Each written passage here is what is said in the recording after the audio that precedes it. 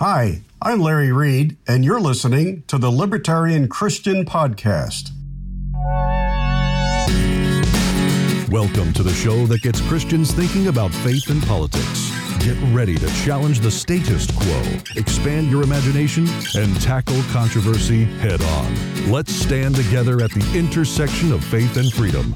It's time for the Libertarian Christian Podcast. Welcome to another episode of the Libertarian Christian Podcast, a project of the Libertarian Christian Institute. I'm Doug Stewart, and we have an exciting episode for you this week. But before we start, we need to spend a few minutes in Dr. Art Carden's economic imagination. Hi, I'm economist Art Carden from Samford University's Brock School of Business and Forbes.com. You might have heard the expression invisible hand, and you might wonder, how exactly does the invisible hand work?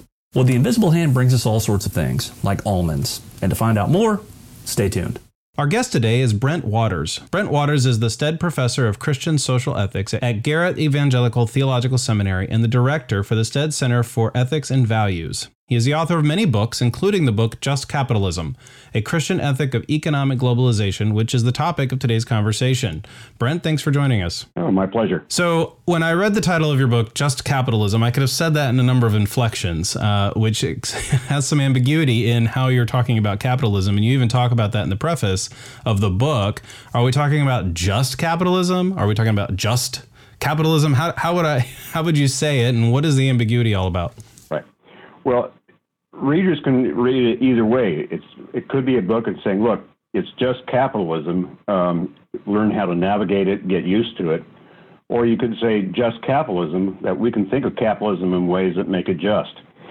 I tried to write in that second terms, but I don't care if readers want to read it in the first.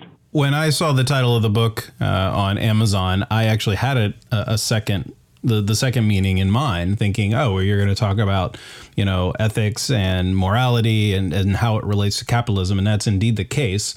And I think to kind of summarize the book in terms of like why it's an important book to read is that globalization is happening. It's been happening for a number of decades, if not a century.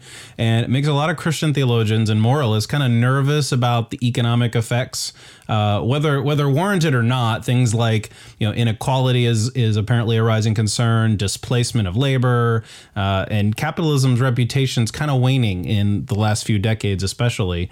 And that's in spite of the extensive misunderstandings about what it is and things like that.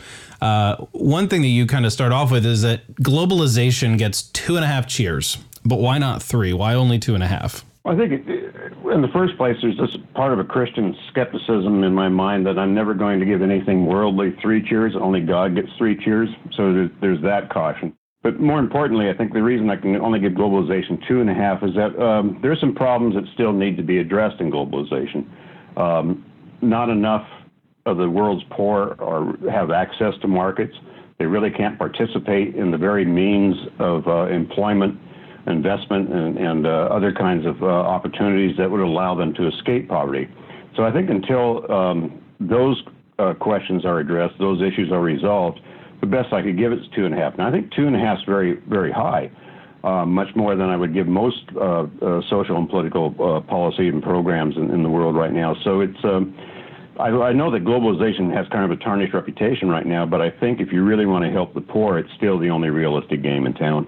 It seems to me that there's a lot of misunderstanding about how much that globalization and capitalism or markets, however you want to talk about this, has benefited the poor in the past 100 years. And you kind of, you really, bring that out, and especially the first half of your book, that we need this if we care at all about poverty. We're going to get into that. Kind of got ahead of myself, but why is it that people disdain economic globalization? There's a lot of Christian moralism going on about what the rich are like, and there's kind of a history of what that's all about.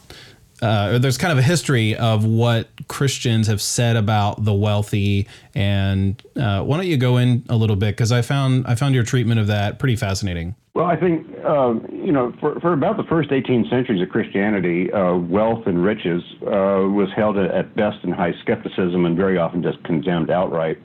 And there was a good reason for it, was because economics then was primarily zero sum because they were agrarian based. There was only a limited amount of food you could extract, minerals that you could extract, timber, things like that, so that literally, quite often, you became wealthy at the expense of the poor. And that's why alms was always an obligation, because in some sense you were paying back the debt of money that you'd taken from other people. So you can see that why that would be the case, and why the teaching was very skeptical of wealth and riches. But for at least the last 2 centuries, at least beginning with industrialization, that's no longer how economies work. They're no longer zero sum, but based on productivity. So that wealth is, in theory at least, unlimited. And therefore, it's really a matter of people having opportunity to build their wealth. I don't think Christian moral theology has kept up with these changes. And then I think the second factor is that for a good part of Christian moral theology in the 20th century at least, it was deeply influenced by Marxism. Yeah, that's kind of been my assessment. And with, it's interesting. I've been studying markets for over a decade and a half now, and I've never heard somebody who is not really a libertarian. And given some of the contents of your book, I'm not sure you'd describe yourself as somebody like that. But I've never heard somebody who's not a libertarian admit or say or outright say, here, markets nowadays are not zero sum the way they used to be. Mm-hmm. Yeah, and that's why I think the key thing is in markets is to give opportunities to compete and to participate. I think that's what's key about to help people escape poverty. But what really prompted me to write this book was I wanted to take seriously the Catholic social teaching on the preferential option for the poor. But what I wanted to do was saying realistically, what would that mean? Well, I think the more I read, the more I realized that socialist and communist attempts really didn't help the poor. In fact, it made their situation far worse. That if you really wanted to look at how did we get 1 billion people out of poverty in 2 decades at the end of the 20th and beginning of the 21st century, it was almost entirely the liberal market reforms which encouraged free trade. So I thought there must be something here. And the more I read into it, read a lot of the economists from the Vienna School and other things, I realized that for most things in life, markets work very well if you want to address the material well-being of people and if they have the opportunity to compete in the market. One of the things that you brought out in the chapter about Christian moral theology is that there's a tension. You said the past 18 centuries that it's been pretty much about the wealthy having things and other people don't, and it's kind of zero sum. And Christian social teaching has changed over time, but there have been some voices that also acknowledge the good of material wealth and material well-being. Mm-hmm. Yeah, I think there are. I mean, to take Christianity seriously, it means you have to take the incarnation seriously, and the incarnation is an affirmation of embodiment. I mean, the Word becomes flesh, and therefore, if we really are to love and serve our neighbors, we can't ignore their material and physical well-being. Which is one reason why we have health care, but I think it's also another reason why providing them opportunities to work to gain a wherewithal is not divorced from the gospel. It's not a secondary concern. It really is at the heart of the gospel. What do you say to people who kind of engage in economics or politics as a sort of side game of, well, we have to pay attention to this because this is the world we live in, but Jesus was really, all about our eternal well-being? I would report back, yes, I think eternal well-being is certainly at the core of the gospel, but also at the core of the gospel is the love of the neighbor. And we engage a whole variety of neighbors. Some of them we know well, some of them we don't know well, some we've never met. And one of the ways that we express that love of neighbor is how we participate in economies, how we participate in politics, and is why I think we need a vocabulary for saying something to the effect of how do we work together to achieve certain kinds of shared goods, and how do we disagree in those matters. So that I wouldn't say that, I think there should also be a healthy distance from politics. I don't think politics should invade all of our lives. But at the same token, not to dismiss it as an unimportant feature of life. I think it's terribly important. Yeah. We had John Schneider on the show a couple weeks ago, and he wrote a book called The Good of Affluence, and that's actually the title of one of your chapters. And it's it was intriguing to me that you had even quoted him, because that was the first thing I did when I was looking through the table of contents. I'm like, ooh, I wonder if he quoted John Schneider, and of course you did. What is affluence not? I mean, affluence has gotten a bad rap. I mean, we're 2019 right now, and there's a lot of talk about billionaires being immoral. I mean, I've literally read articles saying it is immoral to have so much money, and that in and of itself is not the question here, but like people think of affluent as like that kind of direction, like just people having wealth, and that's not quite what it is. No, I understand affluence as being simply that you have some disposable assets beyond just expending for necessities. So that beyond food, shelter, medical care, clothing, you have some disposable income or assets that you can use for other sorts of things. And I think that this simply enriches one's potential to do other kinds of things in life. So that affluence is not. I think it has received a bad rap and unjustly. I mean, on the other hand, I don't want to valorize poverty either. I think unless poverty is voluntary, I think it can be crushing.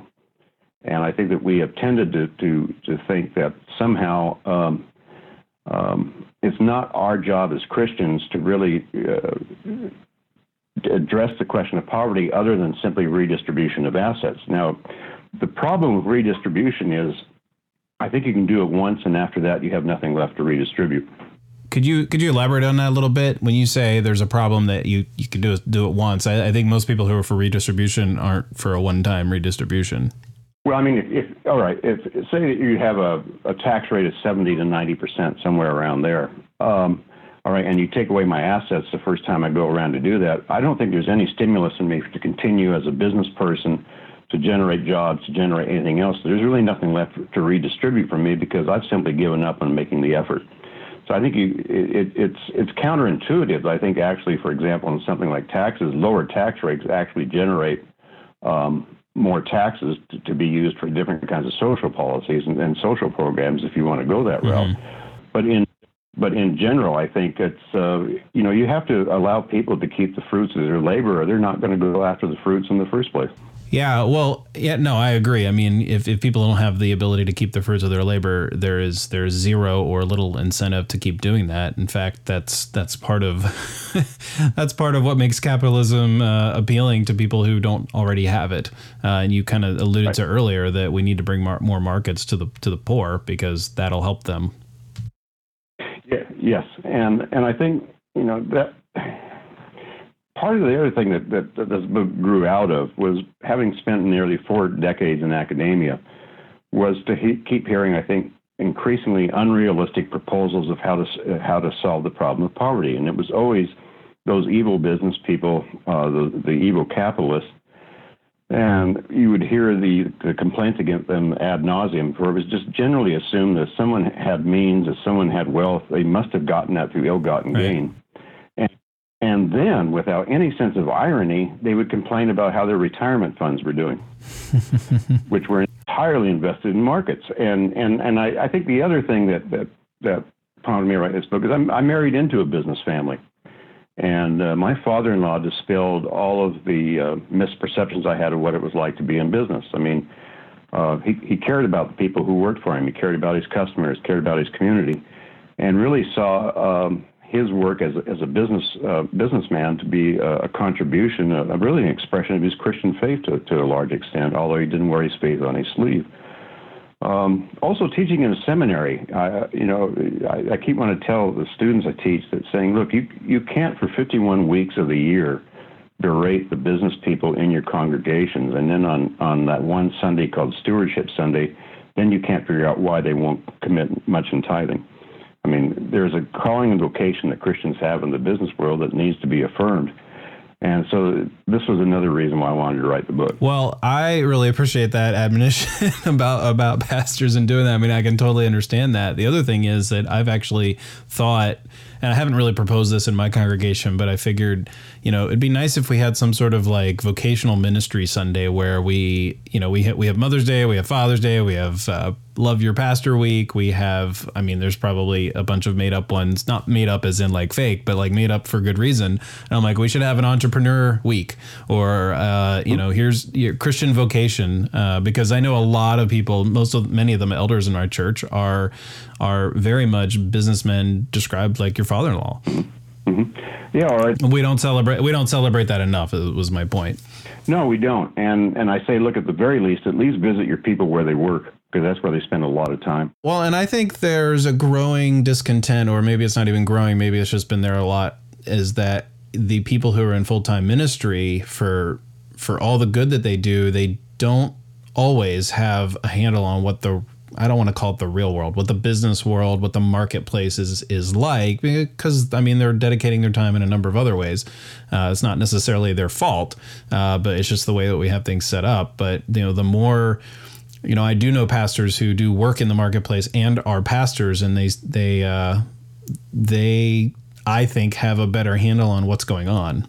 Yeah, I think that's right. Again, what I tell my students when we get in the section in the course on economics and globalization is I tell them, I think my father-in-law did more good for more people in a week than I will do in a lifetime. And I know they look at me as if they don't believe me, but I think that's absolutely true, because then I go on to tell them, look, unlike my father-in-law, I never hired an employee. Unlike my father-in-law, I've never sold a product that people really want or need.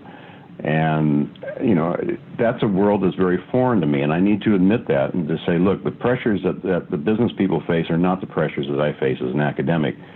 And, it's not a theological term, but I want to cut them a lot of slack. I want to know their world before I try to condemn it.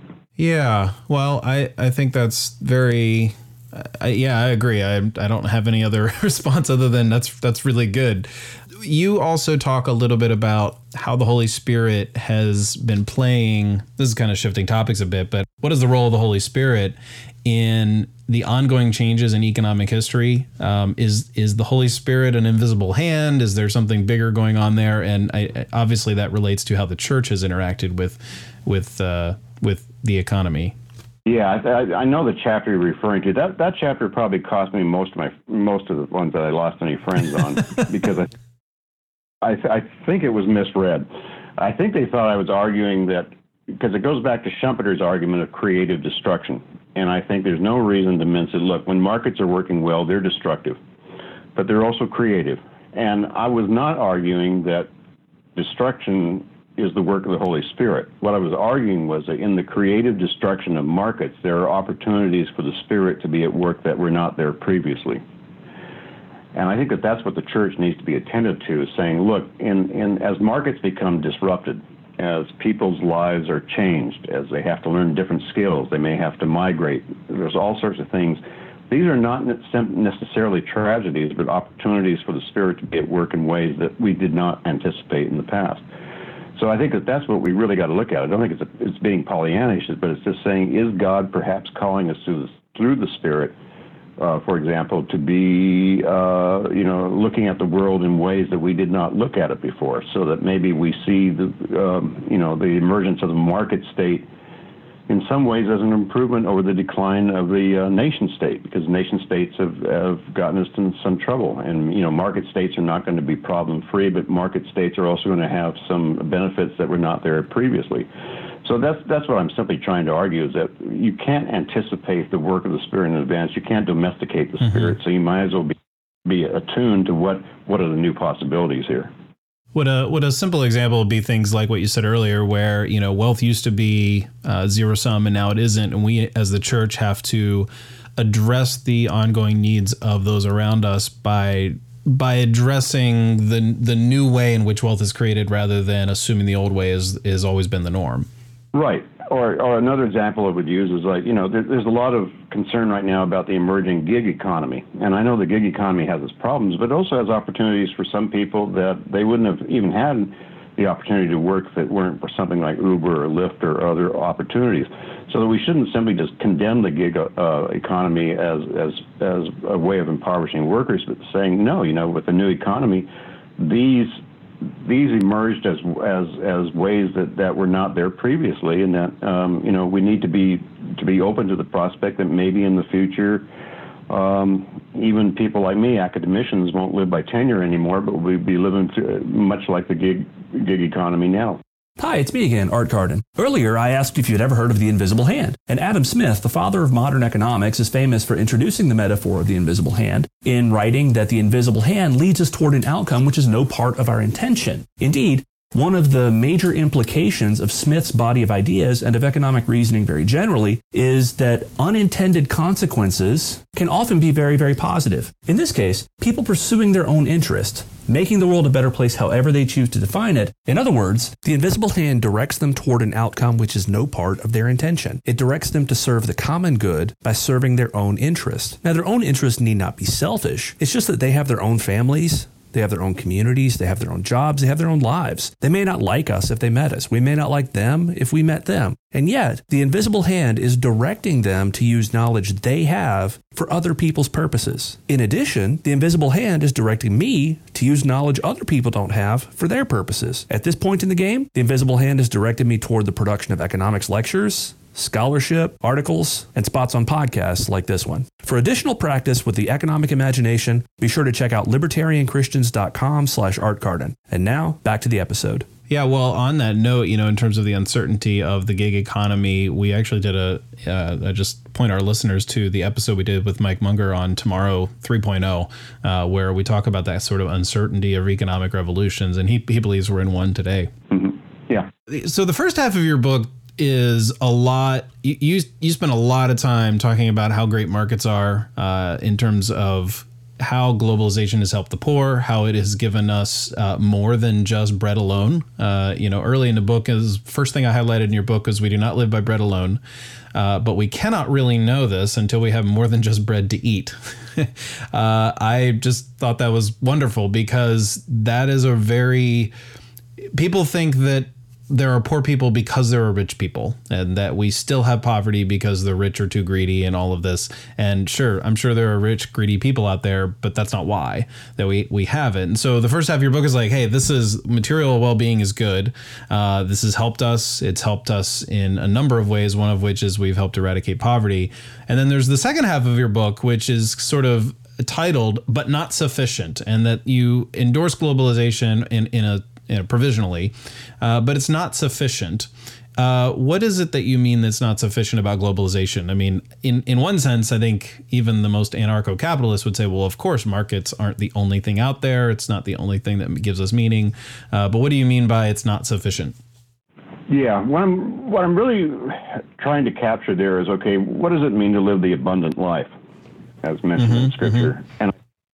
And I think that what I want to make the argument is saying, okay, you need to tend to the material well-being, the physical well-being, but once you begin to attend to that, there's something more, and it's not unrelated to exchange, but it's not exchange per se. And in other words, just ask the question, where do we as human beings flourish? And I want to say is that exchange makes flourishing possible, but exchange in and of itself is not flourishing. So what do I mean? I think it's related to what I call koinonia, which can be translated as communion, community, to communicate. So how I would draw the distinction by how they're related is that in an exchange, what is yours becomes mine, and what is mine becomes yours. But in communicating the goods of creation, what is yours and mine becomes ours. And I think it's in those kinds of associations or communities where human flourishing really takes place. Now, I think you need the underlying support of market mechanisms and exchange to make that possible, to attend to the physical and material well-being. But it's really in these other communities where we communicate goods rather than exchange goods that we find are flourishing. And I'm talking about things like churches, families, more voluntary associations, that where even exchanging goods would be inappropriate to the life of the community. For example, when I go to church, I don't buy the Eucharist. So that's really what I'm talking about. Now, I think that they're related, and my hunch is that in those societies that do not adequately address exchange probably have fewer associations where human flourishing takes place, or it's much more difficult. What role do you think the church plays in the cultural development of a society that is going to be more I don't think the word is koinonia-ic, because that doesn't make sense. More toward, like, we're going from it being just about exchange to being sharers, communicators of the goods of creation. I mean, is the church just, hey, here's an example? Are we to, engage in politics in a way that makes others do that kind of, like, think about that kind of thing, or make them sort of behave that way with their tax dollars? Where do you see the church kind of playing a role? Well, I think the church is at its best when it tries to form desire and how to order that desire appropriately. So it's really just something to the effect of, look, most of the time when we get into mischief, it's not because we're evil and wicked people. We just desire good things badly. Our desires are out of whack. So that if, for example, you desire or you love your work more than you love God or family, then your life is going to be, in C.S. Lewis's term, bent. It's going to be out of alignment. And I think the church then, if it takes this job seriously, can begin to say, give this a try. It is a form of witness in terms of the way that Christians live their lives in these communities. But I'm not sure the church is really doing a very good job at that formation. It doesn't tend to really challenge how people are formed by the culture. More than anything, it usually doesn't really hold. I mean, look, I've been in the church all my life, and I've really never been held to account for the choices that I make. So I think the church needs to really help people think through what is most important and how do you go about ordering your desires in line with that. So it is, I think the church now has an opportunity to really be a witness in the culture, but it's a witness of really saying, come and try this, come and try to experience this. So it is a form also of evangelism. Inevitably, when we talk about the role of Christians in society, especially in more democratic Republican societies like the United States, Western democracy, broadly speaking, we get into the dicey situation of who gets to say what and who gets to tell other people what to do, who gets, we even talked about we can talk about the ethics of voting another day, but with respect to getting involved with the government, one of the fundamental insights that libertarianism, I believe, has is that the state is based on coercion. And it's actually something you talk about in your book.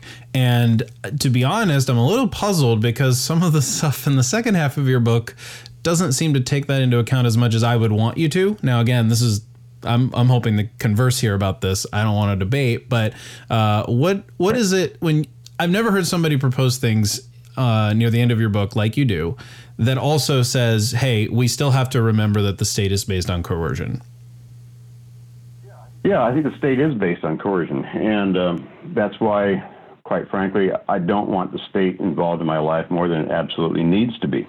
Because coercion, a life based upon coercion, I don't think is a good life. A life totally based upon coercion. That's why authoritarian, totalitarian regimes are bad regimes. But you do need, I think, some coercion there to enforce laws to protect the public and things like that, but it should be a minimal. Now, what does that mean? I think what it means is basically that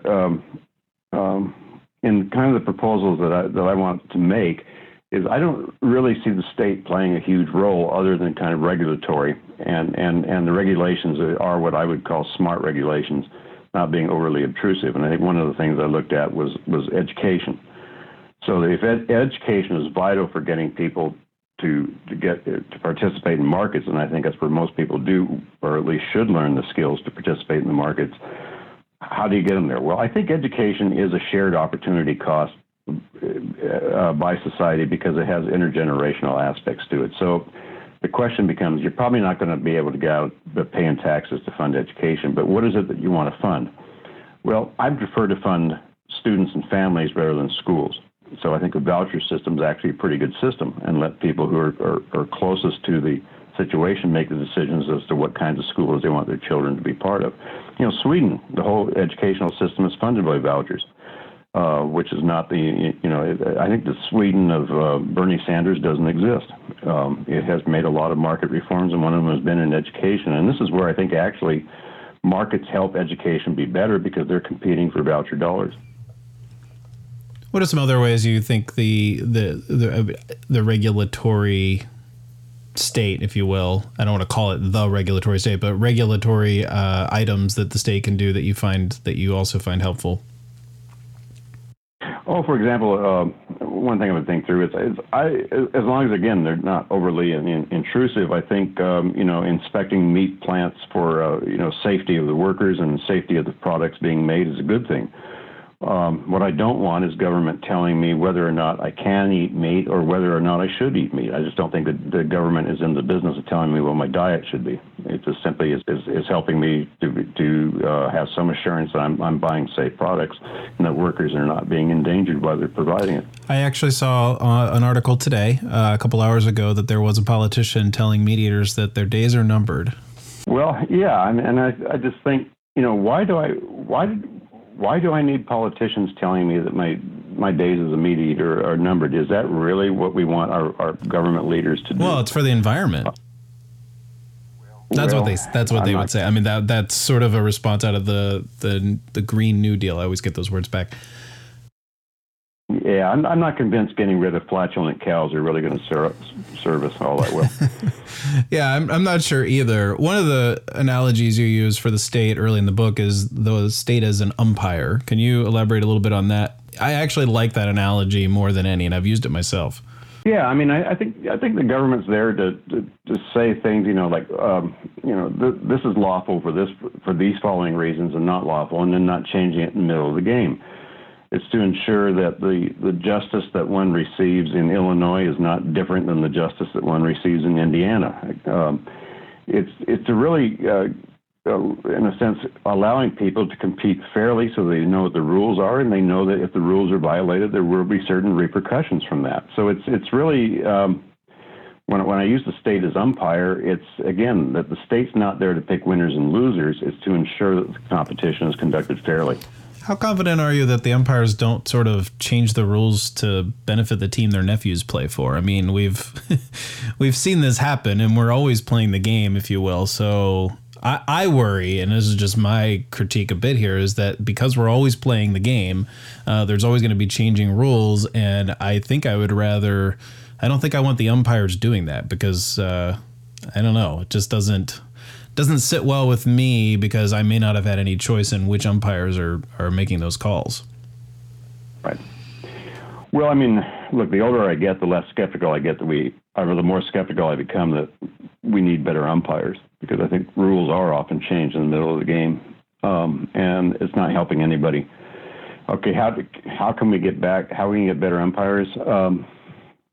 I'd like us to see us really take seriously what does it mean to recover a sense of civic virtue, of what is it that when you go into public service, what does it mean to serve the public? And that's something that I think that we've not given adequate attention. Now, I realize that's a huge task, because that also have to have some kind of common beliefs, some kind of common values as to what constitutes good, what is even true and beautiful. And increasingly as a culture, we don't agree on much of anything. So I think it may be increasingly difficult to have those kinds of civically minded umpires. Yeah, well, I think political outcomes or politics generally is downstream culture, and the culture shift would have to change for those to happen. Yeah, I do, and I think I try not to grow pessimistic, but we keep hearing that we need more civility. I think it's very difficult to be civil when you don't trust each other.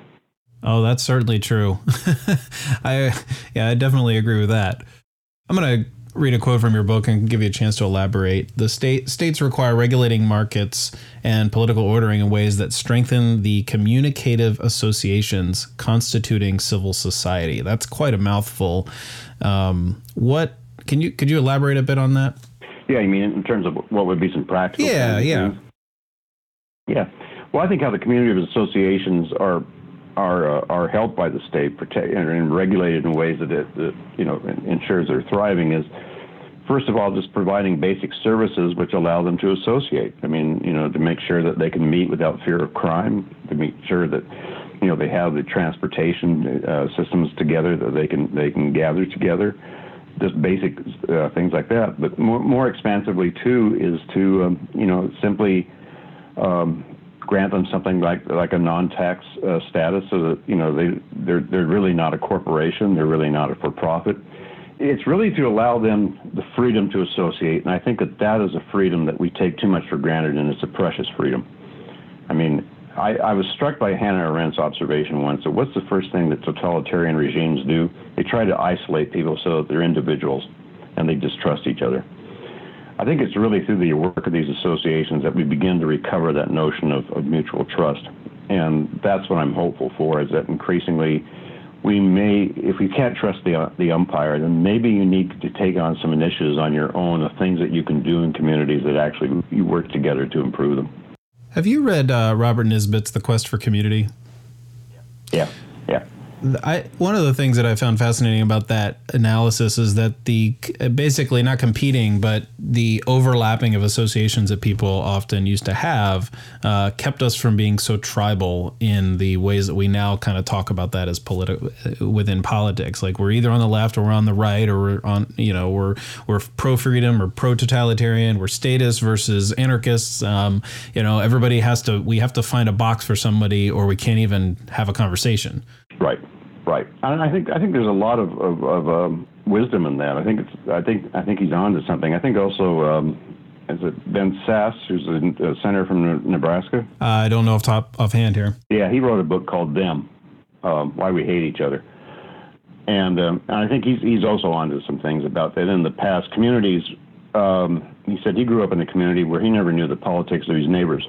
I think today we're very keyed in exactly, very early on, what are the politics of these people and why I want to stay away from them. Well, I guess I should feel happy that I actually do talk politics with my neighbor in healthy ways. So we're not walled off from each other, or we don't agree, but we're still friendly.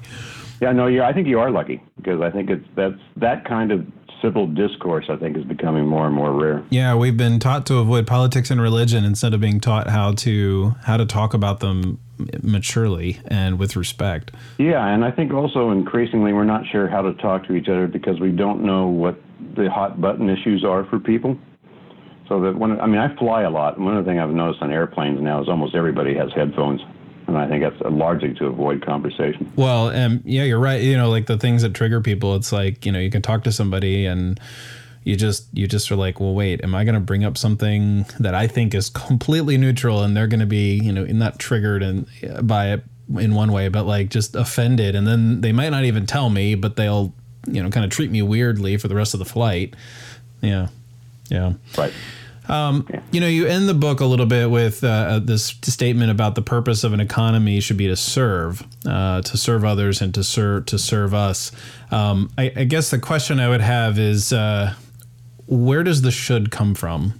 That's one way to look at what an economy is or what it can do, but where do you find here's what it should do? Well, that's a good question. Well, increasingly for me, the should comes from reading theology and political philosophy and trying to find what I think is a good, reasonable argument. In terms of those sources, the two theologians I probably read most on that would give me some inkling of the should would be Augustine and Oliver O'Donovan, that I think both are making statements about the should comes from how do we order our desires correctly, and how do we order those corporately as well as individually. In terms of philosophy, I'm more and more intrigued with Edmund Burke. His notion of again, the little platoons of society is really what makes a society good is our ability to take on private initiative and be able to cooperate with one another. And this is what government should serve. It should be these kinds of initiatives. Yeah, I think it's really government's role, I think, is and should ultimately be simply to say, with the minimum of coercion, how can we allow people to pursue their goods? What's on the horizon for you? Are you working on another book project or anything else we should be on the lookout for? Yeah, I'm working on a couple of books right now. One's called, these titles are always provisional because when the market people get them, then they always change the titles because I come up with horrible titles. But I'm working on one now called Common Callings and Ordinary Virtues in Praise of the Mundane. And it's really an ethics of everyday life. of saying that, look, again, where human flourishing comes from is in a lot of the things that we take for granted because they're commonplace.